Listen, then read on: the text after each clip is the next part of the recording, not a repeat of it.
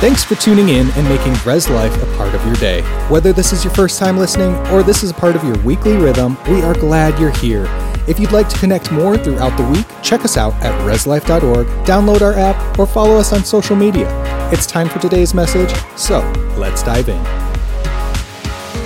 Today, I want to begin in John chapter 13, and in between services, Pastor Daniel, the executive pastor, came back and said, "Did you forget a title?" And I said, "I didn't forget, I just didn't know what to title it." So we came up with two, okay? First one is Your Best Life, right? And the second one is The Good Life. So we're going to talk to you about living the good life. We're going to start in John chapter 13, right? Now, before the feast of the Passover, this is verse 1, when Jesus knew that his hour had come and that he would depart from this world to the Father, having loved those who were in the world, he loved them to the end. The supper being ended, the devil having already put in the heart of Judas Iscariot, Simon's son, to betray him.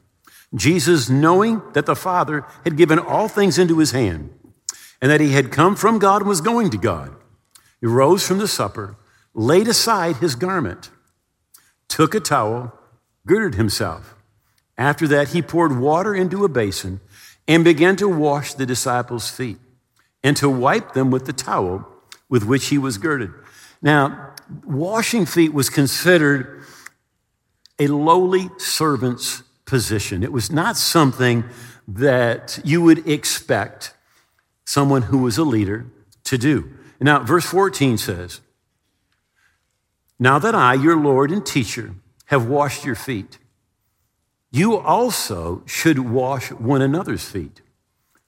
And I have set you as an example that you should do as I have done for you. And I tell you the truth, no servant is greater than his master." Now, how many know Jesus is the master? We're the servants. "Nor is the messenger greater than the one who sent him." Now, Jesus said, like I have been sent, I send you. He's saying, I'm the sender, you're the one who's being sent. Now that you know these things, you will be blessed if you do them, right? So what Jesus is telling us is that we need to be servants, that we need to serve. And he's telling us that there is a blessing that comes when you serve, right? I remember when I became pastor here 40 years ago, there was a elderly couple in the church. Kind of funny to hear me say that. They were probably younger than I am. and this is the truth. That they would call every week. I mean, every week she would be on the phone. Come pray for me. I'm sick. Come pray for me. You need to talk to my husband. Come give us communion. Come do this. So I would go, and Pastor Ted would go. Does anybody here remember Pastor Ted? Oh, yeah. All right. His grandkids are still around. All right. But Pastor Ted, he's in heaven now. Right. But this is interesting. In 1929, right, Pastor Ted and his family crossed all of Canada in a covered wagon with oxen. And his sister was born in a Indian chief's teepee. 1929. So we had Pastor Ted around, all right? And Pastor Ted was he's like my helper, all right? And so Pastor Ted would go and I would go. And I remember, it was every week. And I remember sitting down with her and saying, now look, I said, you need to get your focus off yourself because it's all about you, it's about you. I want you to do this for this particular person, all right? That was the last time she called. Except to say, I went and I prayed and God did this and we're doing that. We're doing this. Oh my goodness, look what's happening. And I'm getting so blessed. Do you know when you do something for others, that's when you get blessed. The Bible says God turned the captivity of Job when he prayed for his friends, when he got his focus off from himself. Have you ever stopped to consider what was Jesus' final lesson to his disciples? This is moments before he's going to be betrayed. And he has time to teach them one last lesson, right? So what does he do? He imparts the lesson of servanthood. He washed their feet. He served others. And let me just say, he said, I, the master, did this. He said, and now that you know, he said, you need to do the same thing, right? We need to serve. He laid aside, I love this, he laid aside his garments. Now, you know that he's a rabbi, and he has a rabbi's robe on, right? And it's not just a rabbi's robe, right? It's in one piece, right? This was extremely expensive, right? And he takes this rabbi's robe and he puts it aside. His position, his title, and really when you look at the cost, he puts aside his wealth, right? He puts everything aside and he begins to serve, right? So when he took that aside, he had a regular undergarment just like everybody else. You know, when a CEO serves in the nursery, they're doing exactly what Jesus did, right? They're taking aside their position, their title. You know, and some people, it's their education that they think, you know, makes them superior to others. We put aside all of it in order to serve. Romans 12:16 says, live in harmony with one another. Do not be haughty or proud, but associate with the lowly, right?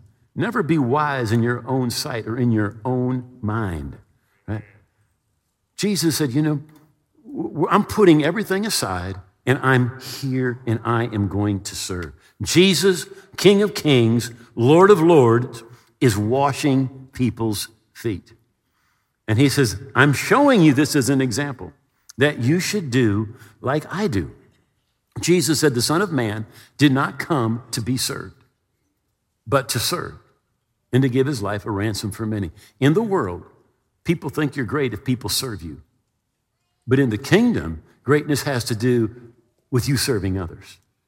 It's not how many people serve you, it's who do you serve that makes you great, right? And that's why really sometimes the kingdom of God is called the upside down kingdom, because everything in the kingdom of God is just the opposite of what it is in the world, right? Now, somebody says, well, what should I do? Something, right? What if I'm doing the wrong thing? I give you permission. It really is not important what you do, because if you start serving, you start doing something, God will get you exactly where you need to be, right? But just like a bicycle, you can't steer it unless it's moving. God can't steer you unless you're moving. And honestly, what you do in the beginning, you're just getting trained anyway, all right? I'm telling you right now, I never dreamed I would be right here, right now. When I got in ministry, I cut the grass, I cleaned the bathrooms, I swept the floors, I opened the door. And the last thing I ever thought I would ever do would be sitting in front of people, right? What you do starting out doesn't matter. God's just getting you where he wants you. He's just getting you trained. Just do something, right? So many people are concerned, well, I'm not sure what I should do. Do something. Just do something. Matthew 22, Jesus is asked, what's the greatest commandment? He said, you shall love the Lord your God with all your heart, with all your soul, with all your mind. This is the first and the great commandment. And a second is like it. You shall love your neighbor as yourself. On these two commandments hang all the law and the prophets.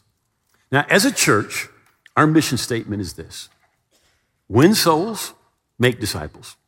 Very simple. If it's not winning souls and making disciples, we aren't doing it. But as an individual person, right, every one of us should have the exact same mission statement for our life. Love God, love people. Love God. That's what Jesus said, right? The greatest commandment is love God. The second commandment is love people. Love people, right? And when you love God, you serve God, right? And when you love people, you serve people. In fact, when you serve people, what Jesus is saying is you're to show God's love to people, right? Now, in our society today, people talk a lot about volunteering, all right? Now, I just want to say, no place in the New Testament does it talk about volunteering. In fact, volunteering is a secular word to replace a spiritual value, right? Jesus used words like serve, good works, right? You see, your career is what you do for money, but your calling is what you were created to do. We'll say that again. Your career is what you do for money, but your calling is what you were created to do. So I want you to listen to Ephesians chapter 2, verse 10. For we are God's own handiwork, his workmanship, recreated in Christ Jesus, born anew. Now that you get saved, right? Now it's going to talk about why you get saved. That we may do those good works which God predestined, which simply means planned beforehand, right? So God has planned beforehand good works for you to do, right? And he saved you that we may do good works, right? He planned beforehand for us, taking paths which he prepared ahead of time that we should walk in them. Listen, living the good life, right? Living the good life which he prearranged and made ready for us to live. Now listen, our society tells us that the good life is when you seek pleasure, right? And you're going to find purpose and meaning in pleasure, right? That is not what Jesus said, right? He said the good life is going to be when you are doing the things that God created you to do, right? When you're serving. Jesus said, he who loses his life for my sake, you will find it. One translation says it this way. He says, you lose your low life and you come to the high life, right? The high life is when you're doing what you were created to do, right? Now, in our culture today, most people believe that Christianity is about what you believe, right? And that's partially true. What you believe is important, but what you do with what you believe is equally important, right? So I can believe that Jesus came, he's the Son of God, he died on the cross, he was buried, he rose again, and he's coming again. I can believe all those things and be hooked on cocaine, pornography, and everything else you can think of, right? And it doesn't change the way that I live, right? Biblical believing, right, is where you believe something and it changes how you live. If it does not affect how you live. John Wesley, who really started the Wesley denomination, the Methodist denomination, he called it mental assent. He said, people recognize something is true, but it doesn't change how they live, and that's not New Testament believing. If it's New Testament believing, yeah, you recognize it is the truth, but it changes how you live. It changes what you do, all right? In Revelation 22, this is what Jesus said. He said, behold, I am coming quickly. King James says, and my reward is with me, right? Message Bible, I like it the best, right? It says, and my paycheck is in my hand to give to everyone according to what he has done.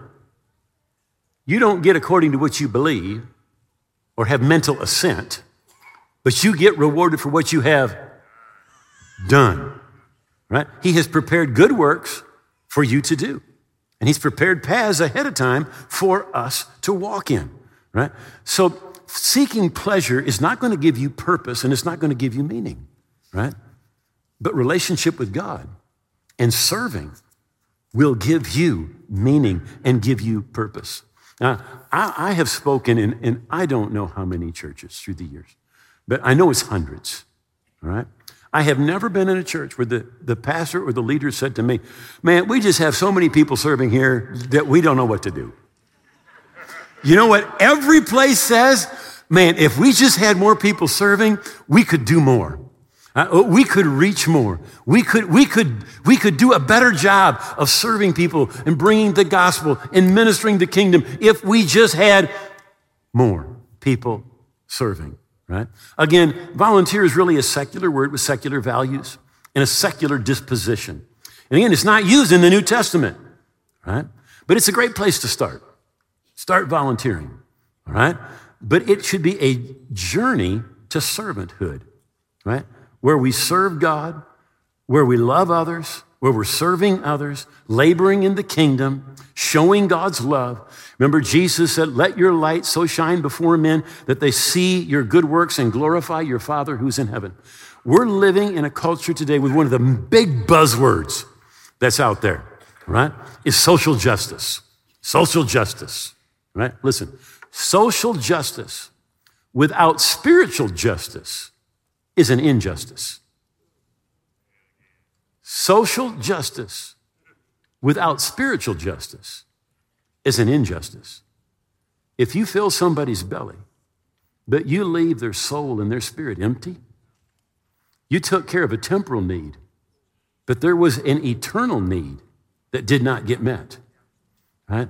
So Jesus said, let people see your good works so that they don't go, oh, you're great, but they glorify your Father who is in heaven, right? What is done needs to be done because we love God.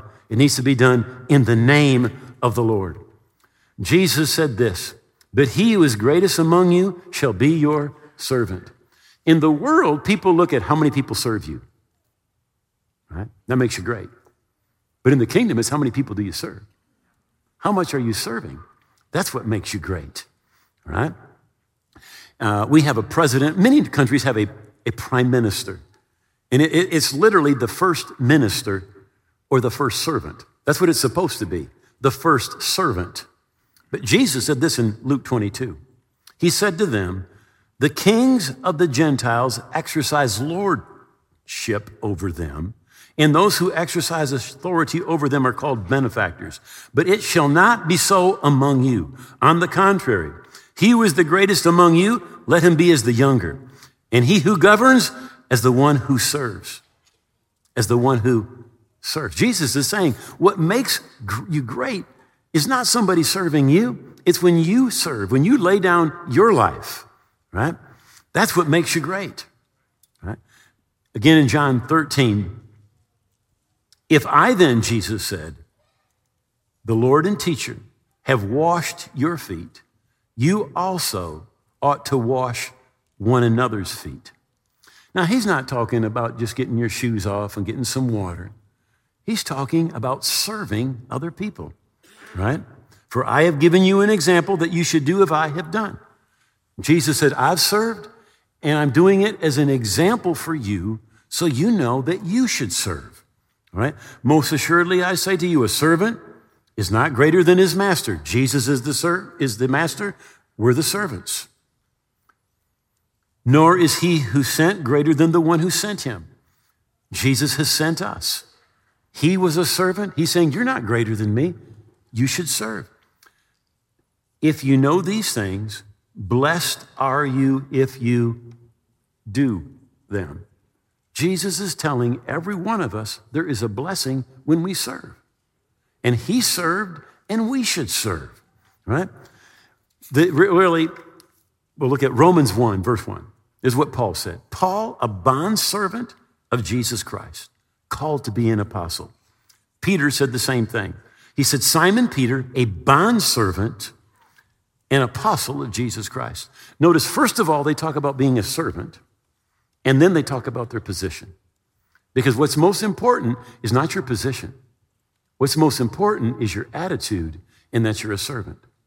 And notice it says a bondservant. In Old Testament, even in first century times, if you were unable to pay your bills, you would become a servant, right? If you were Jewish, you could serve up to 7 years. But at the 7th year, you were set free, right? But this is what it tells us back in the Pentateuch. It says, if you're serving and you said, I love what I do. I love my master. I want to stay here. They would take you outside and they would take you up to the doorpost and they would put a nail through the lobe of your ear. And by doing that, you were saying, I want to be here. I don't have to be here. I want to be here. I love my master. I love what I do, and I want to be here. And once they put that through the lobe of your ear, you were a bond servant. You weren't a servant because you had to be. You were a servant because you wanted to be. all right? And that's what Paul said he was.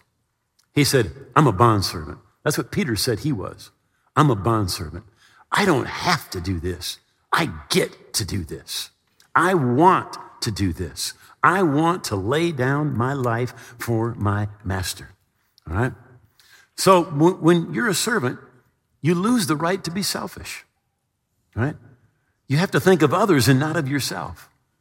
When you're a servant, you put aside your personal agenda, right? And what you're doing is you do what's good for the kingdom of God, right? It's not about what I want, it's about what he wants, right? Volunteers can create an atmosphere that has problems, that has attitudes, right? And I've seen this, right? Volunteers, man, you're lucky I'm here, and if you don't treat me right, I'm out of here. You better appreciate me, and you better appreciate me big time, right? You know what? Servants don't have that attitude. Servants are not serving to be recognized, right? Servants are serving because they recognize what he has done, right? And they want to serve out of love and out of gratitude, right? Paul said this, 1 Corinthians chapter 9. He said, for if I preach the gospel, I have nothing to boast of, for a necessity is laid upon me. Yes, woe is me if I don't preach the gospel. For if I do it willingly, I have a reward. But if against my will or with a bad attitude, I've just been entrusted with the stewardship. So here's what he's saying. He's saying why I do something and how I do something is more important than what I do, right? Volunteers look at the what, right? But servants, it's the why and it's the how. We do it with gratitude. We do it with a grateful heart, right? Not because I'm going to be recognized, right? For many years, I would go down to Mel Trotter and minister there on a regular basis. Since COVID, they've been unable to get us back in their rotation. You know, I would go down there just because I wanted to go someplace and serve where I could put everything aside and just go, hey, I'm just here to do whatever you guys need me to do. Just tell me how I can help. Tell me how I can build. Tell me how I can serve. You know, that's the attitude that each and every one of us should have, right? When we come to church, listen, it's not about you. The kingdom of God is not about you. Somebody, well, it's too loud, Pastor. Somebody else, it's too soft. I'm telling you not. In the same week, somebody says, it's too hot. Somebody else says, it's too cold. All right? And somebody else said, well, I don't like how you dress. And by the way, somebody told me I should shave all my hair off, you know? Somebody else said, well, I want more traditional music. And somebody else, well, I want more contemporary music. Look, it's not about you and it's not about me. All right? It's about the King. It's about serving. All right? It's about loving God. It's about worshiping him. It's about creating an atmosphere where the Spirit of God can move and touch people's hearts and people's lives. Right? After the last service, I was in the back and somebody came up who I hadn't seen in a while, and they said, hey, this is my daughter, and this is her husband, and they were here this morning and they got saved. And I said, wow, that's awesome. Talk to them. And he said, oh yeah, by the way, the last time I was here, he said, my other daughter and her husband got saved. You know why? It's because you create an atmosphere where the Spirit of God is able to move and touch people's hearts and touch people's lives, right? Volunteers can feel entitled, right? But when you're a servant, you're not entitled. You say, I'm here to serve. I'm here to build. I'm here to sacrifice. I'm here to lay down my life. Jesus said the Son of Man did not come to be served, but to serve, right? And he says, I am your example, all right? Volunteering is an action, but serving is an attitude of the heart, right? The volunteer can say, well, I did this and I've been doing this and I'm doing that and I'm doing the next thing. But a servant is sacrificing for others, right? Volunteering, it's an outward action that can be seen, right? But serving is an attitude of your heart, right? I'm here because I love God. I'm here because I love people. And again, that's what Paul said, right? I want to go back to Romans 12:16. It says, live in harmony with one another. Don't be haughty, don't be proud, but associate with the lowly. Never be wise in your own sight. Now, when it talks to the wealthy over in 1 Timothy chapter 6, and by the way, everybody here is wealthy. You say, I'm on welfare. You're wealthy, right? You're in the top 10% of wage earners in the world, right? $46,000 household income puts you in the top 5% of income earners in the world. You're wealthy, right? Now, he says, don't be proud. He says, don't be haughty because of what you have, right? I was reading this week, and back in the Pentateuch, which is the first 5 books of the Bible, it says that they had to bring a ransom or a redemption offering. And this is what it said. The rich, everybody gives a half a shekel. It says the rich cannot give more, and the poor cannot give less. And do you know why? Because the soul of the rich is no more valuable than the soul of the poor. Everybody has equal value. I'll say that again. Everybody has equal value. Jesus said, what would it profit you if you gained the whole world but you lost your soul? Your soul is worth more than this whole world. You see, because you are going to live someplace forever and ever and ever. After the stars fall from the sky like ripe autumn leaves, you are going to live on for trillions and trillions of years, forever. But this earth, as we know it, it's going to pass away. This earth is temporary. But you're immortal. So you're worth more than this whole world. And just this morning, I was thinking about the ark. Noah's ark, by the way. There's one door, right? The snail had to crawl through that door. The bird had to come down and get through that door. The elephant had to go through the same door. Everybody that entered that ark went through the door. You know what Jesus said? He said, I am the door. Everybody, rich, poor, high and mighty, or lowly, doesn't matter. Everybody comes into the kingdom of God through Jesus. One way, one value for every man, every woman, all right? Volunteers tend to focus on what they give, their time and their energy. But servants focus on what Jesus gave. And servants serve out of gratitude for what he has done, right? When we focus on what he gave, we become servants. But volunteers, they focus on what they give instead of on what Jesus gave. In Philippians, it tells us to be of the same mind which was also in Christ Jesus, who being in the form of God didn't consider it robbery to be equal with God, but made himself of no reputation, taking the form of a bondservant and coming in the likeness of men. We're to have the same mind that Jesus had. And he came as a bondservant, not because he had to, but because of love, he wanted to. That's the attitude that we're supposed to have. It says, and being found in the appearance of a man, he humbled himself and became obedient to the point of death, even the death of the cross. Volunteers often keep score, but servants make sacrifices. Here's how I like to say this.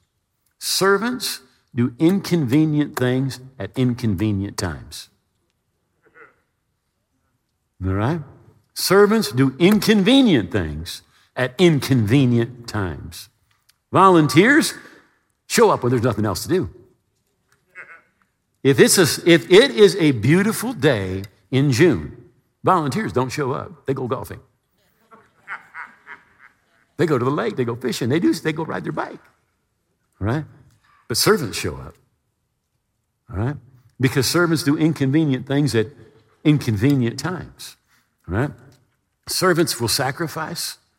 Servants take up their cross daily and follow. They do inconvenient things at inconvenient times. All right? They do what's behind the scenes. They do it without recognition because it's out of a heart of gratitude. And just like Moses, it says that he did all that he did because he looked to his reward. He said he forsook all of the pleasures and wealth of Egypt because he looked to his reward. Remember, Jesus said, behold, I'm coming quickly, and my reward is with me to give to everyone according to what he has done. Not according to what you believe, but according to what you have done, right? And he's prepared good works for you and I to do ahead of time. Servants are doing inconvenient things at inconvenient times because it's not about you and it's not about me. It's about him. It's about him. So as I was preparing this week, I wrote down Isaiah 14. And this is the devil. Listen to what he says. I will ascend into heaven, and I will exalt my throne above the stars of God. And I will sit on the mount of the congregation on the far sides of the north, and I will ascend to the heights of the clouds, and I will be like the Most High. All right, 2 verses. He goes, I, my, I. Right? Doesn't sound like anybody you know. I know that. Okay. Right? I would just say volunteers are very time sensitive, but servants are need sensitive. So Jesus tells this story. A lawyer comes to Jesus, and let me close this and says, who's my neighbor? Because Jesus said to love your neighbor as yourself. Now Jesus said there's a certain man, he's going from Jerusalem down to Jericho, and he falls among thieves. They beat him up. They leave him half dead. They take everything he has. And by chance, along comes a priest, and he sees him, but he goes by on the other side. He does not want to be inconvenienced. And then along comes a Levite. He likewise sees that poor man, and he's like, man, maybe them robbers are still around. Takes off. But then along comes a Samaritan, and he sees that man, and he has compassion on him. He gets down off his animal. He goes over. He cares for the man. The Bible says he pours oil and wine in his wounds. He bandages him up. He puts on his own animal, and he takes him into town. He puts him in a hotel. He takes care of him. The next morning, he gets up, and he says to the innkeeper, here's 2 denarius. A denarius is if you work 12 hours, you get 1 denarius. So 2 days' wages, whatever that is. Gives them to the innkeeper and said, hey, take care of him. And if you spend anything more than that, he said, when I come back through, I'll repay you. And Jesus said to the lawyer, he said, who was a neighbor to the man? And it's interesting, the Jewish man wouldn't even say the Samaritan because they had such prejudice against the Samaritans. He just said, well, the one who showed compassion. And Jesus said, go and do likewise. The Samaritan was willing to be inconvenienced. The Samaritan was willing to give of himself, give of his finances, give of his time, give of his energy. He was willing to give everything, right? Servants do inconvenient things at inconvenient times. But Jesus, he said, I'm coming back, and it's not going to be just about what you believe. In fact, I'm going to give you a little preview of what's coming up in a few weeks. Every person that's here and every person for all time is going to stand before God on Judgment Day.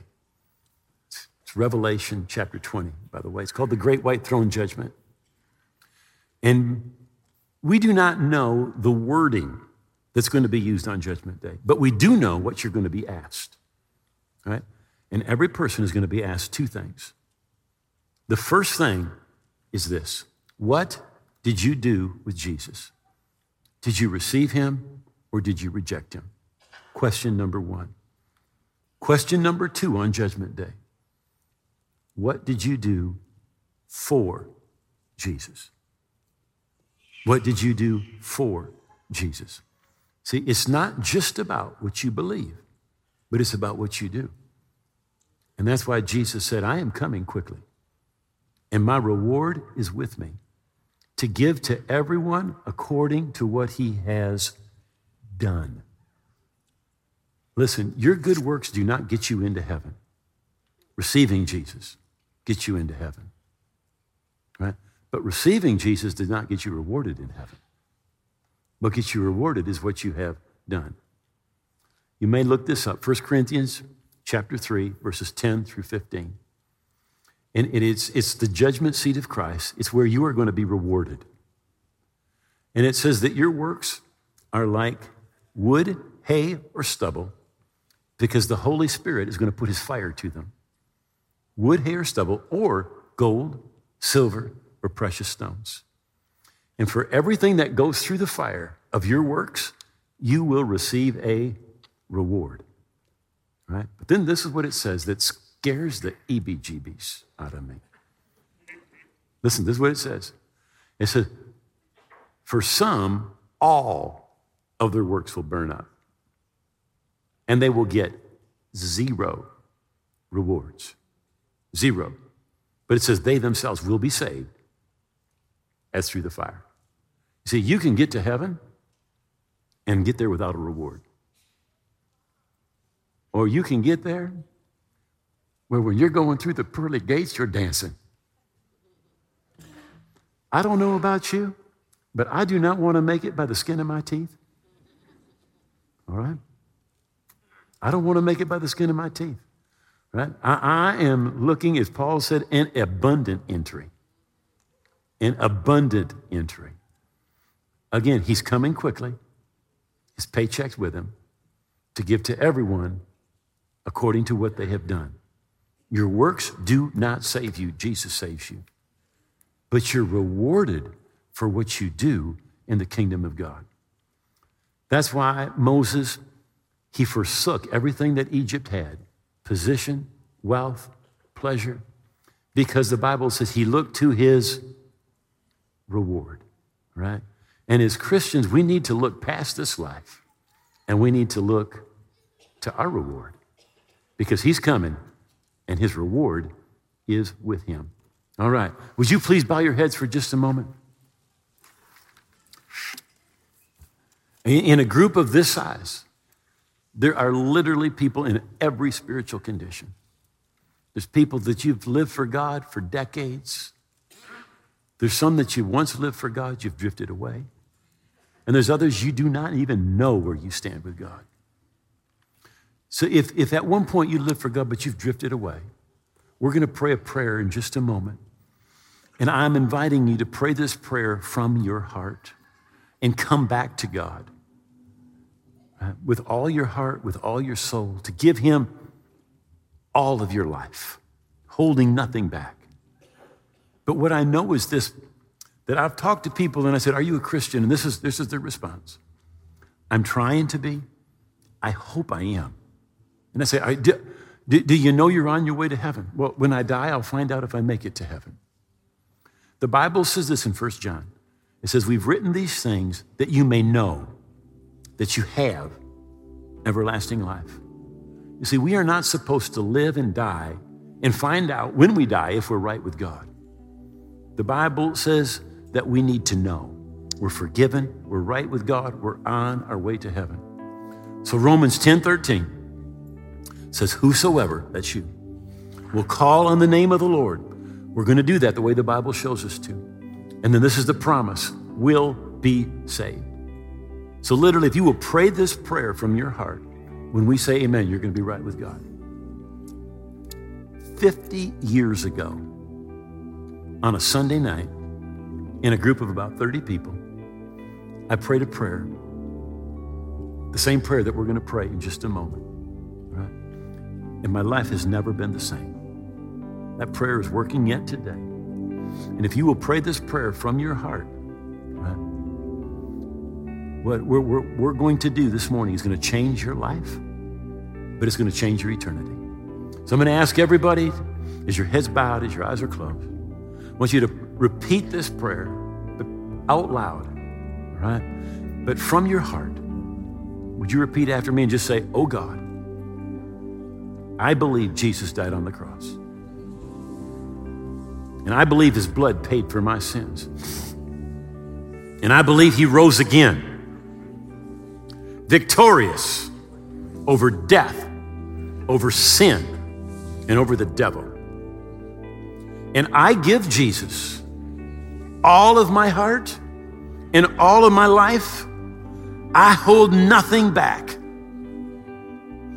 I'm not living for myself any longer. I'm living for Jesus. I receive him as my King, my Lord, and my Savior. I am his. And I thank you, you've heard my prayer. That my past is gone. That I'm a part of your kingdom today and forever. In Jesus' name, amen. Thanks for listening. We hope you've been encouraged by this message. For more information, if you're in need of prayer or just want to connect with the community, go to reslife.org, follow us on social media, or email us anytime at reslife@reslife.org. We hope you have a blessed day, and we will see you again soon.